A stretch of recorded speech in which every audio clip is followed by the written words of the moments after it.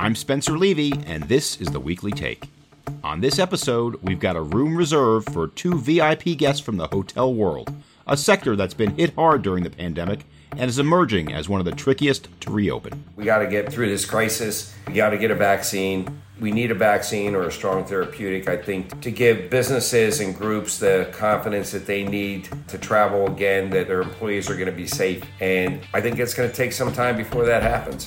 That's Jim Risoleo, the Chief Executive and President of Host Hotels and Resorts, an S&P 500 company comprising 80 hotels with over 46,000 rooms from South Florida to the South Pacific and beyond.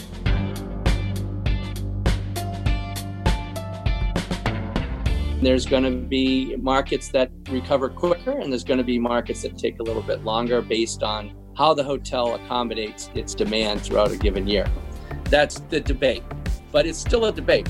And that's Bob Webster, who's been working with investors in the hotel sector since 1985, and now leads CBRE's Hotel Institutional Property Group and is one of the most prominent investment sales professionals in the entire industry.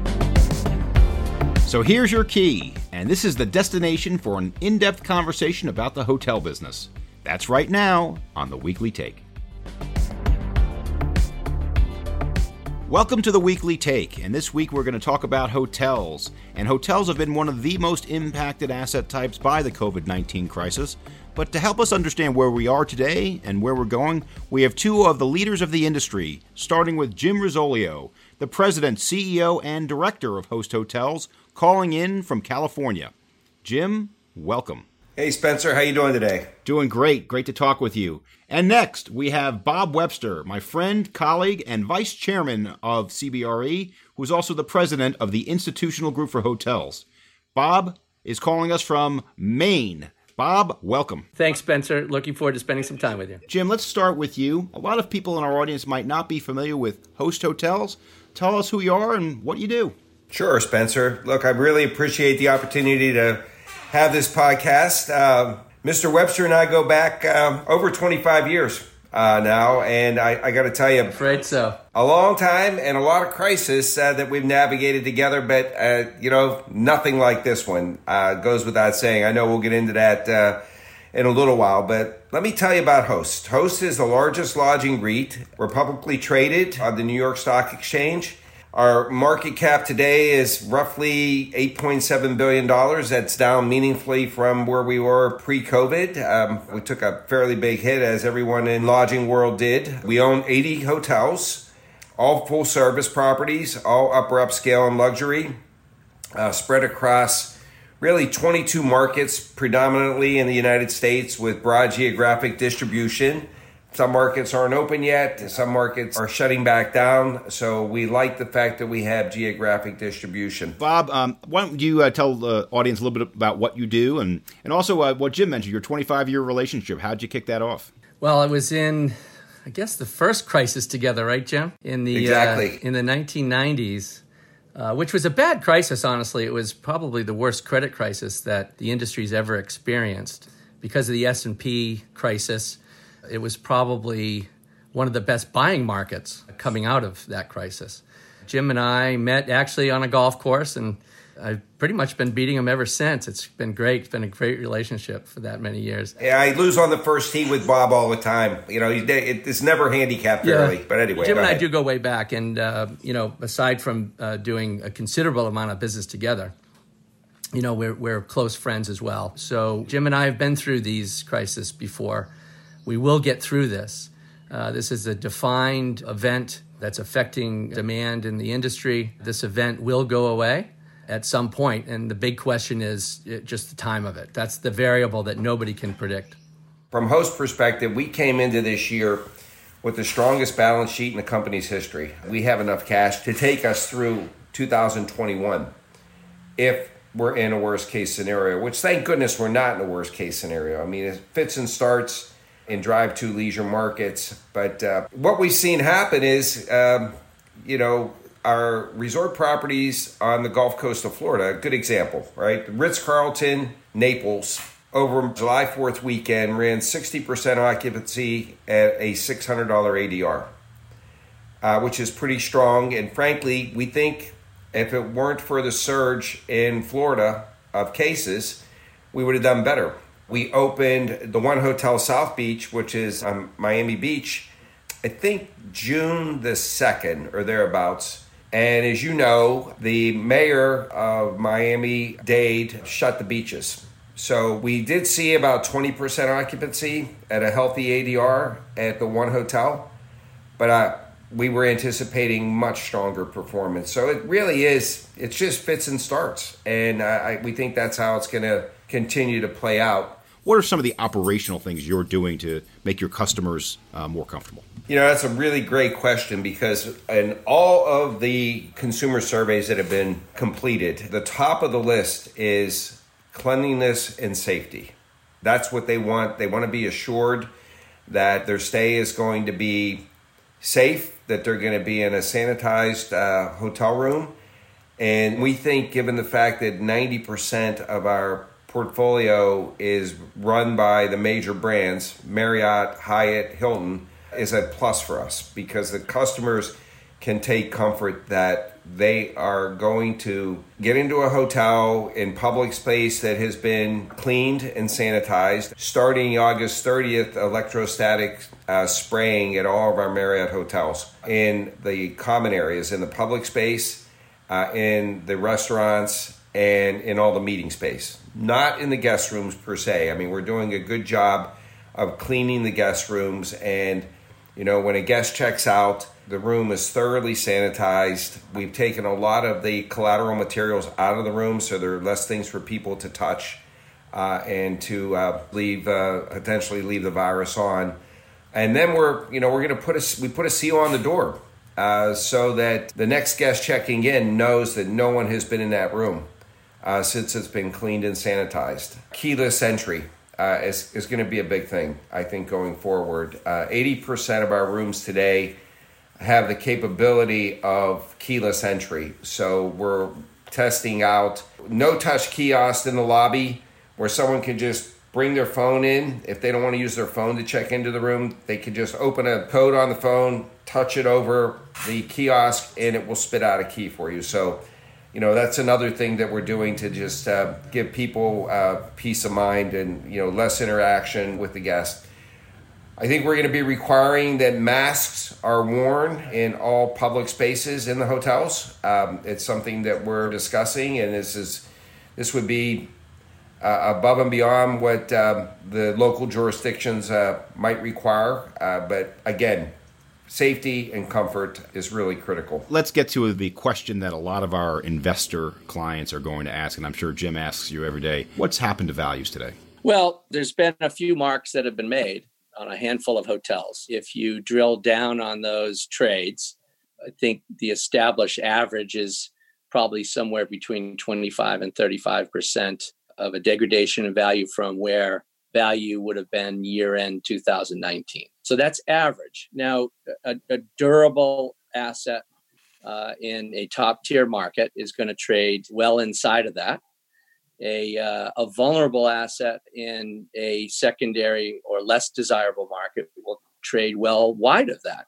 If you look at the trades that some of the REITs have made, I think that's the bandwidth of value. Sunstone just traded a hotel last week, for instance, and they in their release, they said it was a 20% discount, and that was for a hotel in Baltimore. It was a full-service hotel. You know, the Baltimore market's experiencing the same demand crisis that all other markets are, and so that was their stated discount to their book value on that. So I think that's instructive to where the market is today. Well, it would have traded worse if the Baltimore Orioles were not currently in first place, which they are. So we've got that going for us, right?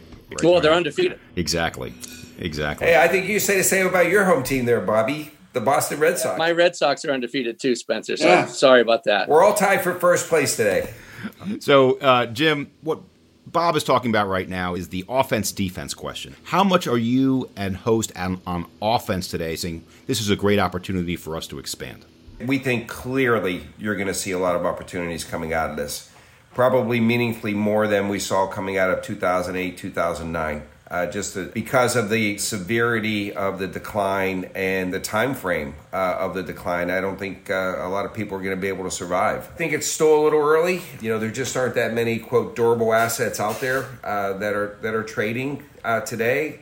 I think underwriting is going to be, underwriting a hotel's operating performance. I'd love to get Bob's perspective on this. You're not going to be able to make a buy based on 2021 numbers or 2022 numbers. I really think you're going to have to look out beyond 2022 to 23 and 24 and wrap your arms around how you think a property is going to perform coming out of this. I mean, obviously, first things first, Spencer. I mean, we got to get through this crisis. We got to get a vaccine. We need a vaccine or a strong therapeutic, I think, to give businesses and groups the confidence that they need to travel again, that their employees are going to be safe. And I think it's going to take some time before that happens. I think the basic methodology is you take a baseline value of what you would have been willing to pay. And that's a debate in its own right, because obviously a seller is going to have their own view on value, and buyers are going to have a different view on value. But assuming you can come to terms with that baseline, then you need to really drill down on where is the demand coming from for a specific hotel, and you have to then make predictions as to how long it will take for that demand to come back. And will it come back full force? And how long will it take to do that? I know CBRE Hotels Research is predicting getting back to 2019 levels by the year 2023. That's across the entire industry. And there's going to be markets that recover quicker, and there's going to be markets that take a little bit longer based on how the hotel accommodates its demand throughout a given year. So that's the debate. But it's still a debate. Well, let's talk about the future for just a moment, if we can, Jim and Bob, because I want to talk about the future in a couple of different categories. First, I guess this isn't the future, it's the present, which is a new competitor that's been very strong in the space, which is Airbnb. Would like to get your point of view on how that has impacted the business. The second future change I want to talk about is if we are at the more pessimistic end of the scale, and we do see a lot of hotels closing, and I've heard a number, as many as 20,000 hotel rooms in New York City may never reopen. How does that impact your portfolio moving forward? Well, coming into this, Airbnb is shadow supply. So, supply when you're an owner of a hotel that's outside of the basic fundamentals of the supply of hotels is never a good thing. What we have been finding prior to COVID was that it has impacted particularly big events like the Super Bowl and big gatherings like that. I've been hearing two things on the Airbnb front post-COVID. One, reservations are up in destination drive-to locations, similar to hotels. Reservations are up in those same destinations. But I've also been hearing that inner city urban Airbnb is not doing well. There could be considerable stress in the system of owners who bought Airbnb units in major metro areas who now are carrying those units. It's the same as if you owned a hotel, right? And so if you bought, you leveraged your own personal balance sheet and bought 5 units in New York City, and you've been doing really well with that investment. Well, that demand's dried up. So what happens to that person that owns those units? They're going to be under the same liquidity stress as hotel owners.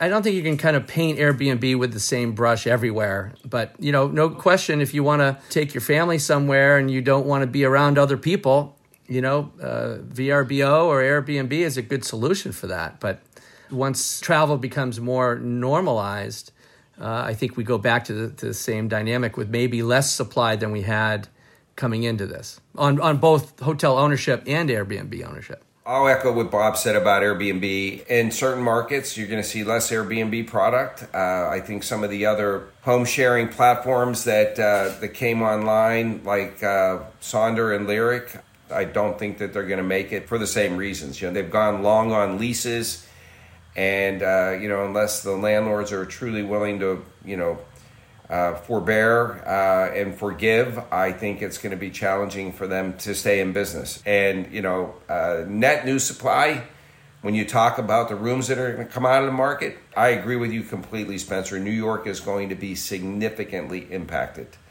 I mean, 20,000 rooms is a number that I've heard, and, you can point to certain hotels that have already said, we're closing. I mean, the Omni Berkshire in New York City said they're not reopening. The Edition in Times Square, the Roosevelt, the Hotel Pennsylvania. This is early days of this crisis. So I think you'll see a number of hotels close, not only in New York City, but in other markets as well. Hey, Jim, I have a question. Do you take the over or the under on 20,000? I take the over. How about you? I do too. I want to bet against you, but I can't take that. Well, as the host who's been criticized for being too optimistic, I'm going to take the under. Okay, good. And the reason I'm going to take the under is because I think that, again, I hate to bring up the 9/11 comp, but you have to talk about how business behavior is going to rebound. And a lot of people post 9/11 were concerned about coming back to New York City and tall buildings. But once the buildings were made safer, people came back. And I think buildings are now going to become weller, if that's even a word, and people will be comfortable coming back. So I think, New York City will come back strong. It's going to have a tough 12 to 18 months. Don't get me wrong here, but it will come back strong. It just has too many things going for it from a durable demand driver standpoint, from capital, infrastructure, and otherwise. I agree with you. New York has been down before, but I do think that the reason I'm going to take the over is because there was way too much supply in New York. It couldn't absorb what was being built pre-COVID. And, it is a very high-cost operating environment. It's challenging from that perspective. I think you're going to see that change going forward. One more operational question. For a consumer that's going to one of your hotels today, how will the experience be different today and then, say, 18 months from now? Does 18 months from now go back to business as usual? Or are there some permanent operational changes to things like pools and restaurants and gyms? What do you think? I think you're going to see permanent changes to the operating model going forward. We're having conversations with the brands with respect to brand standards. Each of the brands has approximately 300 brand standards.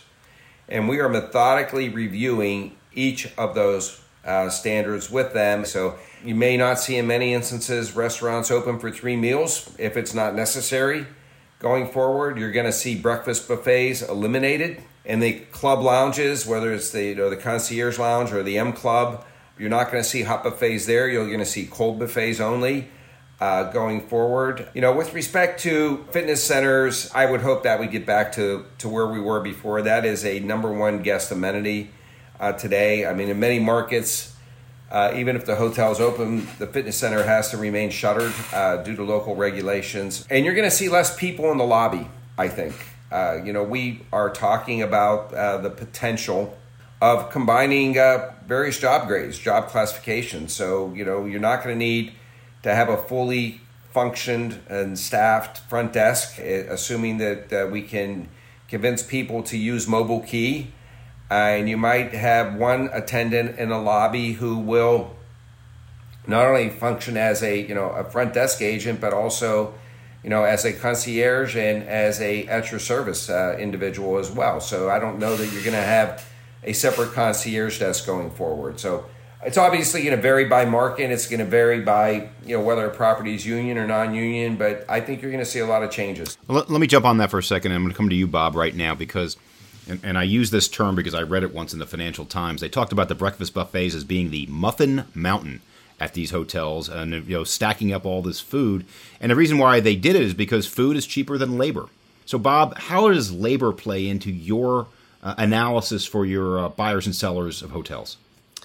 Well, I think Jim actually touched on a number of changes that he's predicting brands are willing to make. And I think all of those are labor related. So that's more overall a reduction in labor, despite the fact that you might have, particularly in the interim, your cleaning costs and labor costs might actually spike because of the virus. I think coming out of this, call it 2023, Theoretically, if we get back to 2019 levels of RevPAR and we make these changes, theoretically hotels should be more profitable than they were in 2019 on the same revenue, with a few exceptions. Real estate taxes, no one can predict the stress on municipalities given the value degradation of real estate that they apply to their real estate taxes.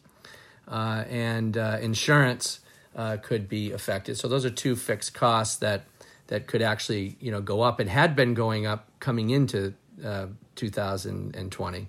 So there's going to be an offset. Impossible to predict. I do know that I'm a big believer in our research group, as you know, Spencer, and they're predicting that NOI GOP levels actually will trail the recovery in RevPAR, probably because of those cost items. Intuitively, I think actually NOI would come back earlier than RevPAR because of what Jim just said, but just impossible to predict at this stage.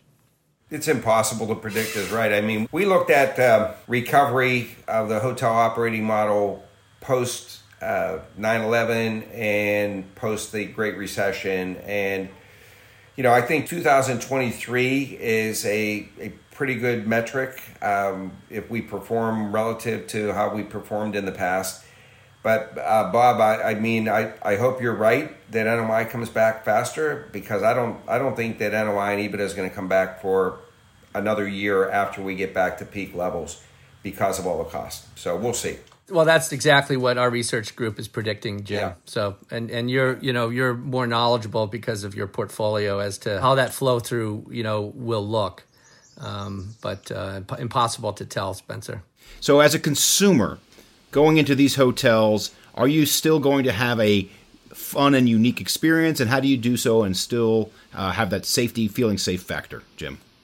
Look, Spencer, I think it comes down to when do we get a vaccine?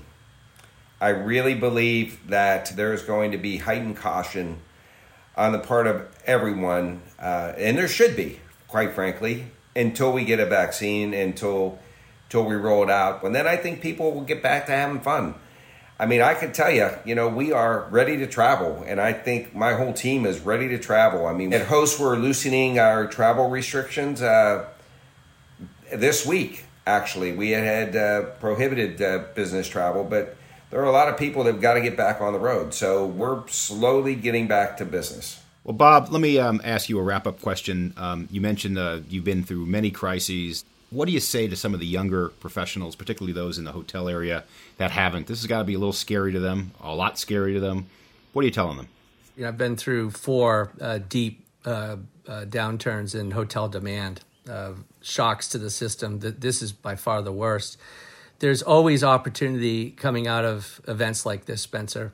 And while it's difficult to be a young professional today, you just have to make sure that you're aware of what's going on so that you can use it in the future and remember what it was like. Because I'm very different today than I was in the 1990s when, I was worried. You change your habits, you change how your own personal balance sheet looks and so forth. So I think they need to be eyes wide open, but also be optimistic. Jim, what's your advice to younger professionals? Absolutely the same advice. There will be opportunities to come out of this. A crisis is an opportunity to learn, and to learn what to do and what not to do. I was steeped in the real estate downturn in 1989, 1990, 1991, and I had a mentor back then who gave me a piece of advice that I'll never forget, and I tell people this all the time, the younger professionals. You're getting a PhD and you don't even know it. You'll never learn this in a classroom. You'll never learn how to manage a business through turbulent times out of a textbook.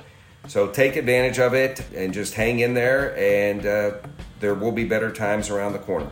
Well, on behalf of the Weekly Take, I want to thank you, Jim Risoleo, President and CEO of Host Hotels. Jim, thanks for joining us. My pleasure, Spencer. Thank you. Thank you. And Bob, my colleague, my friend, Vice Chairman and President of the Institutional Hotel Group at CBRE, Bob Webster, thank you for joining us as well. Thank you, Spencer. I always enjoy our podcast together. For more information, go to CBRE/The Weekly Take. Until next time, I'm Spencer Levy. Be smart, be safe, be well.